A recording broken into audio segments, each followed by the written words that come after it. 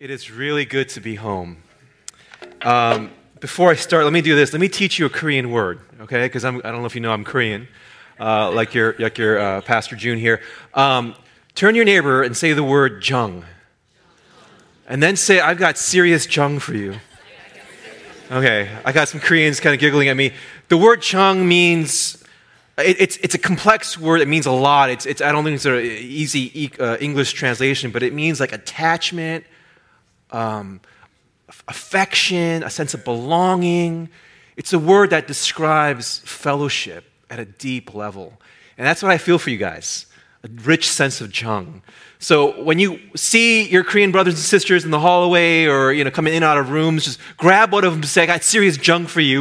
And you'll either put a giant smile on their face or they'll be a little freaked out. Either way. Amen. All right, come on, man. Come on. Turn your Bibles with me to Acts 16. I flew in last night, flying out tomorrow morning, so I'm just here for a minute, and I was thinking about what word to share, and I thought I'd preach something that's right from the pages of my life and heart. Acts 16, I'm going to read to you this account, starting in verse 16, of Paul and Silas in prison. Chapter 16, verse 16, Once, when we were going to the place of prayer, we were met by a female slave who had a spirit by which she predicted the future. She earned a great deal of money for her owners by fortune-telling. She followed Paul and the rest of us, shouting, These men are servants of the Most High God who are telling you the way to be saved. She kept this up for many days. Finally, Paul became so annoyed that he turned around and said to the spirit, In the name of Jesus Christ, I command you to come out of her. At that moment, the spirit left her. I wish my annoyance was that anointing. Man. When her owners realized that their hope of making money was gone, they seized Paul and Silas and dragged them into the marketplace to face the authorities.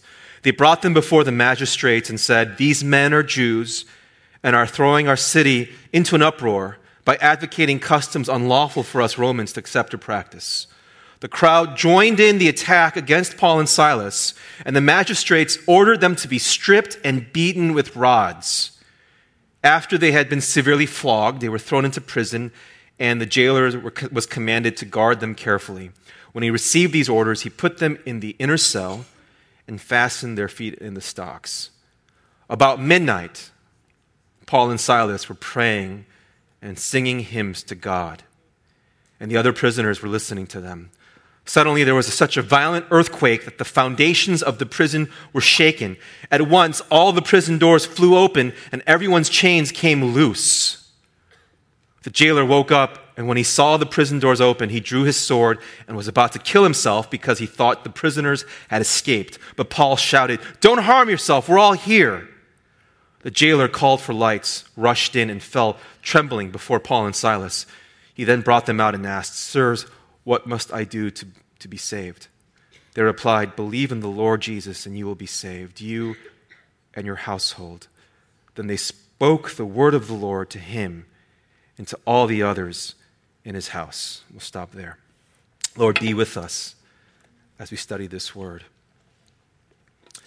How many of you have had an experience where you had a massive breakthrough from God? Okay? And you don't necessarily have to raise your hands. I know if you call yourself a follower of Jesus, at some point God has shown up in a dramatic way. But for how many of you have you had immediately after that breakthrough this weird experience of being plunged into a deeper trial? Where you're like, God, I wish you hadn't touched my life because it's worse now. Thank you very much. Like, I appreciated the breakthrough, but right after this, why did I just fall off a cliff? And you almost feel kind of set up because that first breakthrough, you get a taste of like God being awesome, only to have the rug pulled out from underneath you, and you are in a strange, confusing, painful place. This has happened to me so frequently that I think it's a pattern. I think this is the way God works. For example, when we planted our church, it started with myself on stage giving a general call to an informational meeting somewhere in the rooms back there. This is before we had this glorious auditorium. It was more over there. And strangers showed up, and eventually 11 people signed up to leave their home, their job, and travel with us to LA. That was the first breakthrough. I had people. And then I wrote letters, made phone calls, made personal pitches, and money started coming in. So that combination of the fact I have a team of people who want to follow this random Asian guy and all this money was this amazing, amazing breakthrough. And we land in LA ready to take this city for God, only to have my wife experience a kind of sickness and illness we had never experienced before in life for several years. It was never, I have given you glimpses into that story, but family, there were nights where we wanted to quit and leave the city. It was so bad. Moments where my wife thought she was dying. And I was thinking to myself, I left Virginia for this? You gave us a team and money for this? Now, of course, that's not the end of the story. God never leaves you in a pit. Amen? There's a second breakthrough coming. But in between the breakthroughs, that's the title of my sermon, between the breakthroughs, you find yourself in a weird valley. But I've heard it said, and I think it's true, the fruit is grown in the valley. You don't grow stuff up on mountaintops. And so the valley is not just this thing you just grit your teeth and get through and wait for the next breakthrough. The valley is actually the place that sets up the next breakthrough. The first breakthrough, very often, it's what God does to you, but the second breakthrough is what God does in you. The first breakthrough, you're impressed with God. The second breakthrough, God's impressed upon you. But the nexus between those two places is the valley. And how we move through that valley is what sets up that second breakthrough that's so much better. After those 2 years, my wife experienced healing, praise God. And in the midst of that pain, we launched a church back in 2015, Easter. And it was an amazing breakthrough, but in between was a valley. And our passage we just read today, Paul and Silas experience a very similar thing. They have a massive breakthrough. They find themselves in prison, which leads to another amazing, even richer breakthrough, but in between is a valley. And a few things I pulled out from their story that I think will help us between our breakthroughs here's the first thing, is do not be surprised. Do not be surprised if life gets harder after a breakthrough. Paul and Silas have just crossed into Europe. And they're bringing the gospel to a continent that has not yet known Jesus. And God's doing amazing things. Paul is casting out demons while he's annoyed. I have never done anything spiritual when I was annoyed. Paul's so anointed that in his annoyance, demons flee. It's amazing. And so Paul's bringing the gospel into an area that has not known the gospel. And as you read, Paul casts out a demon. He's doing signs and wonders like he always does. The whole city gets mad. They're taken, arrested, flogged, which means whipped. And back then, they had a nickname for that process. It's called half-death, because literally you're half dead. Some people don't survive. It is that bad. They're whipped to the point of death, and then taken to maximum security, which is basically you're put into kind of the inner stocks, the inner cells, where you have the least chance of escaping, and you're chained to the ground, ankles and arms, and bad. And you're asking, and you should be asking, what? How can this be? Where you've positioned Paul and Silas to break into an area that's so strategic, does not know the gospel. Paul and Silas are doing great work. Why are they now in prison, bleeding, clothes tattered? How can this be? And Peter says in chapter 1, verse 6, "In all this you greatly rejoice, though now for a little while you may have had to suffer grief in all kinds of trials. These have come so that the proven genuineness of your faith, of greater worth than gold, which perishes even though refined by fire, may result in praise, glory, and honor when Jesus Christ is revealed." Later in chapter 4, verse 12, "Dear friends, do not be surprised at the fiery ordeal that has come on you to test you, as though something strange were happening to you, but rejoice inasmuch as you participate in the sufferings of Christ, so that you may be overjoyed when his glory is revealed. Peter is saying, don't be surprised, people, when on the heels of something good, you're tested. When there's a trial set on fire. These have come as tests, Peter says, that'll eventually produce glory and honor and joy.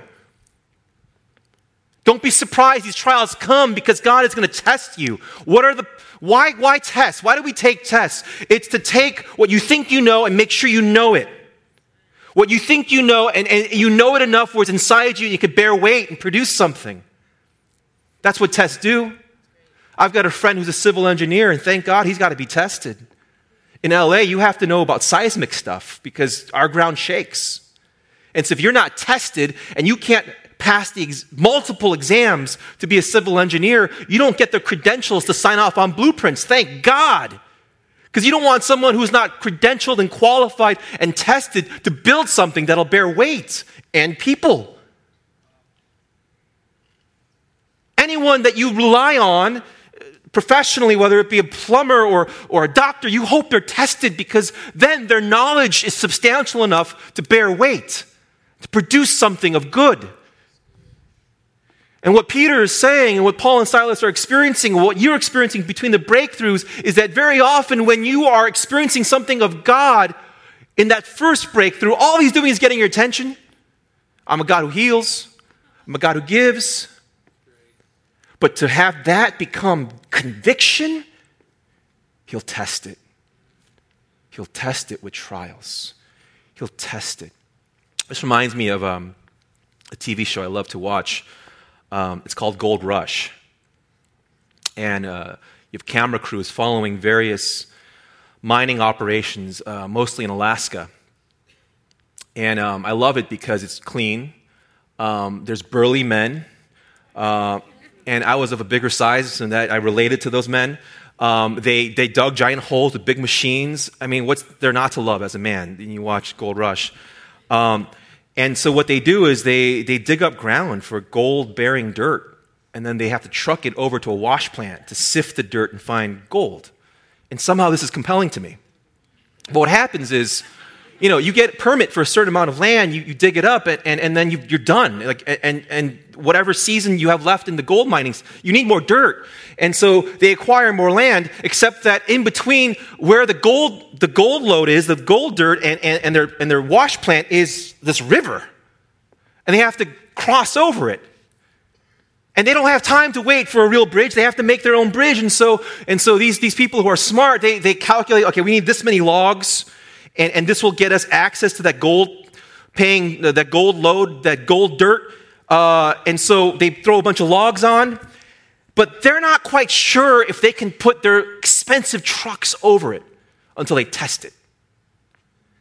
And so there comes that moment of truth where they drive a truck over that bridge, and the camera crew's there, and it's all dramatic, and they may hype it up like the truck might fall through. I mean, they wouldn't show it if a truck fell through and people lost their lives. So it's not really tense, but they make it tense. But the truck rolls over it, the logs shake, and it holds. Then they load it up with the gold. They have to drive it back over, now with pay dirt on it. And then again, the camera crew, the music, and the bridge shakes a little more. But it crosses over, and everyone's celebrating because it means they can access this treasure. Because now they have a bridge that can bear weight. Your faith is a bridge to God. Do you understand that? What connects you to the gold of God? It says your faith is worth more than gold. There's treasure here in God, but you're over here, and faith is your bridge. The greater your faith, the wider and stronger that bridge. The more you can take of God and bring it down. And the way God strengthens it so you have confidence to drive giant trucks through to get more of God is he tests you with trials.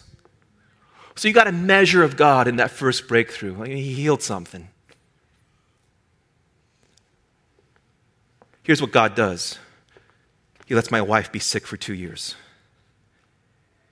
And we clung to God. We put our hope in him. And God heals her. Now this thing can bear some weight.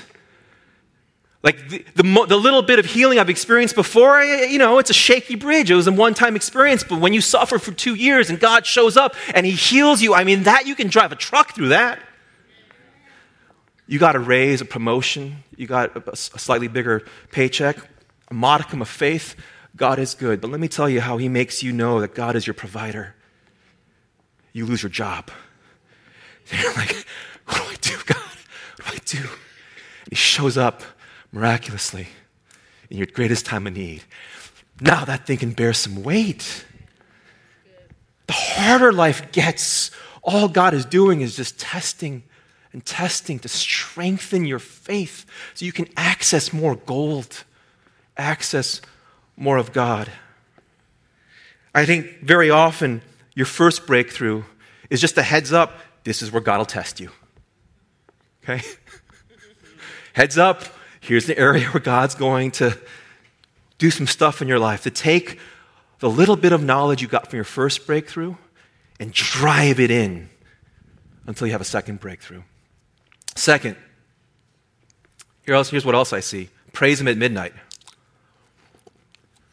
Listen, Paul and Silas, they knew this wasn't the end of the story. They're not going to just end up chained to a dungeon and die there. They knew there was a second breakthrough coming.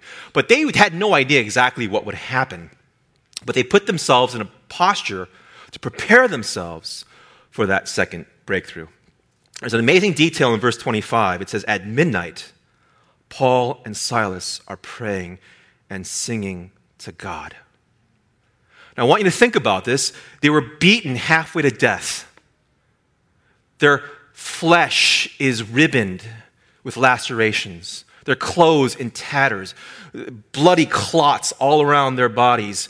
Chained, with the chains chafing against their ripped skin.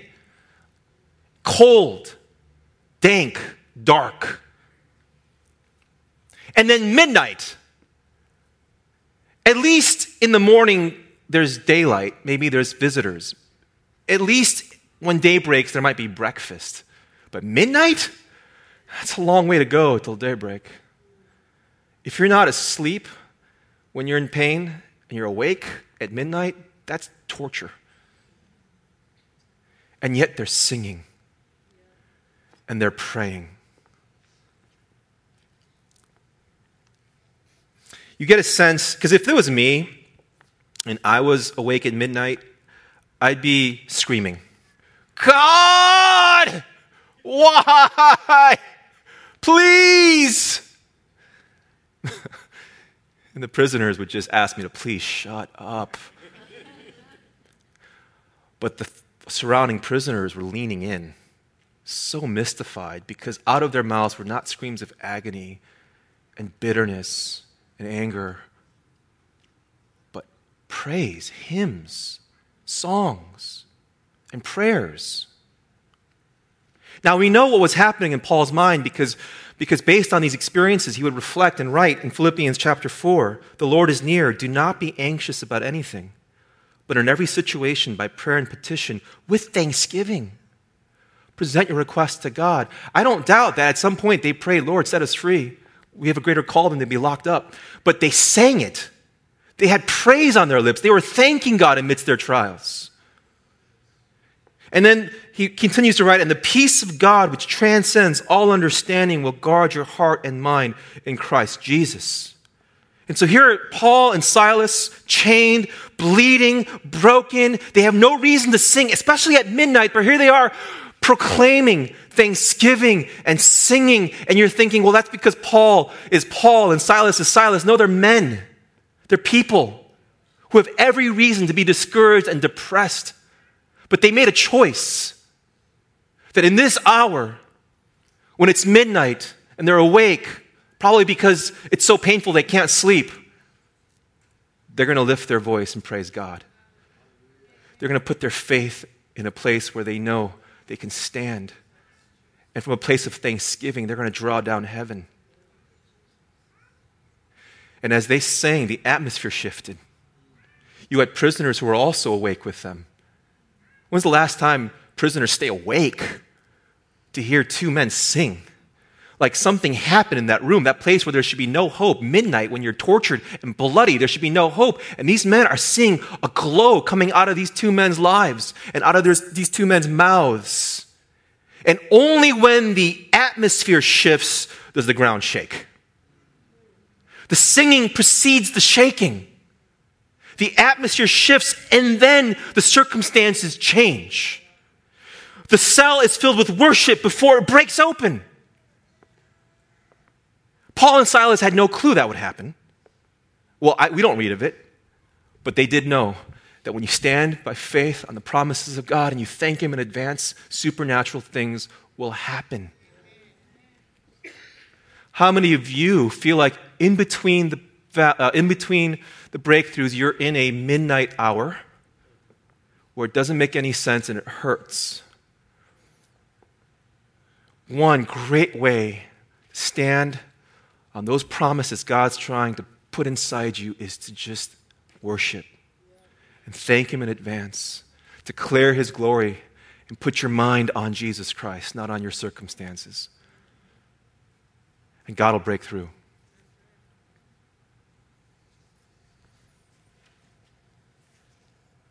We sing the song, we raise a hallelujah in the presence of my enemies.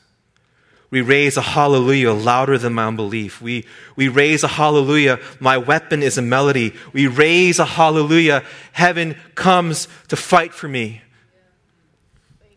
The context of that song, the authors, Jonathan and Melissa Helser, wrote that song when one of their dear friends had a son named Jackson in the hospital who had a severe infection and he was about to die. And his parents text this couple and says, the doctors are saying he doesn't have much time. And they wrote that song and sang it in the midnight hour, and Jackson lived. How many of us need to raise a hallelujah in the midst of ourselves, in the midst of the midnight hour, so that the atmosphere in us shifts before the circumstances shift? The last thing.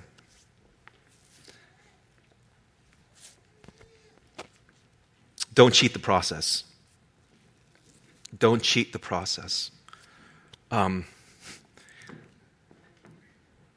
There is a process God wants to take you through, and it's not easy. It never is. And sometimes the devil can present false outs so that you can shortcut the pain.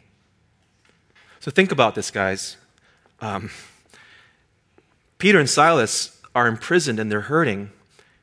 Earthquake, cell doors open. If that was me, I'm like, that's the answer. I'm gone. I'm out. God showed up. I'm gone. Okay, well, I'm free, but those men who were flirting with the presence of God, they don't know anything. I'm gone. Because Paul and Silas were worshiping and were waiting upon God, they got revelation that this is not just about them. Something has to happen here. What Satan meant for evil, God had just positioned them to do an even greater ministry. And so when the prison doors opened, they had no urgency to run because they're already free. They're already on call. They know exactly where they're supposed to be, which is why it's so important that in the valley you're worshiping your way through so you can hear the voice of God and you don't take the easy out. Because there's red herrings, guys. The will of God is not always the shortest way to end pain. Very often it's the opposite of the will of God. We self-medicate and shortcut the pain because we can't handle it and we just don't want to deal with it. But that doesn't mean that's the will of God. The will of God is to actually hear the will of God. And ask Him, God, what are you trying to do in this moment? And they heard, there's a people here who need to hear God.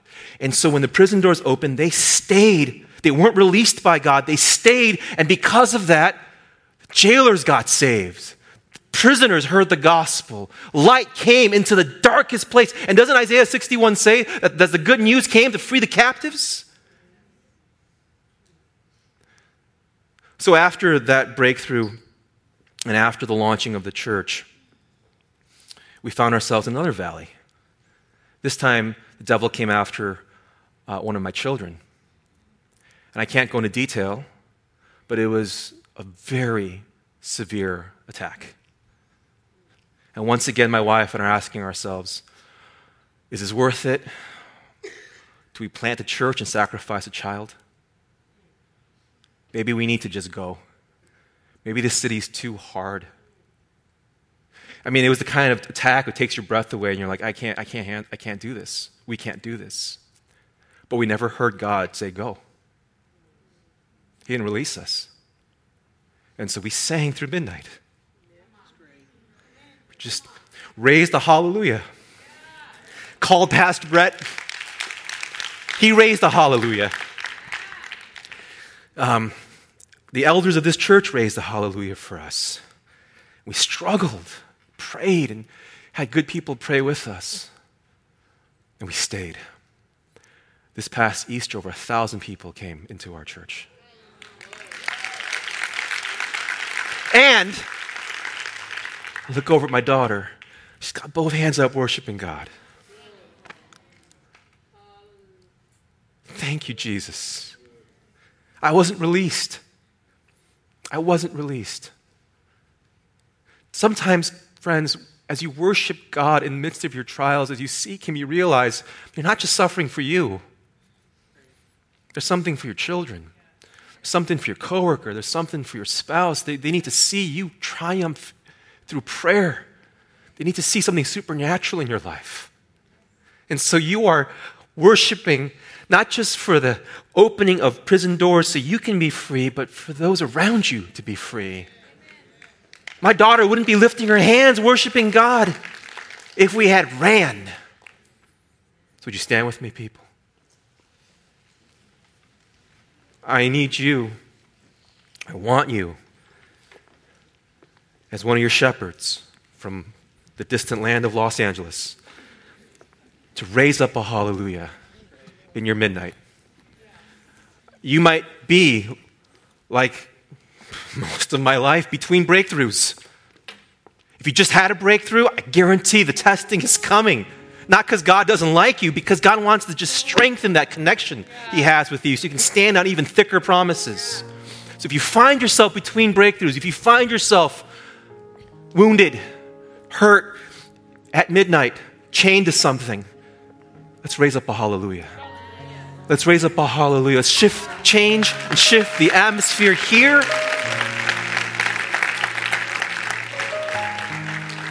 I don't have to say anything else. Let's have the worship team lead us. Amen.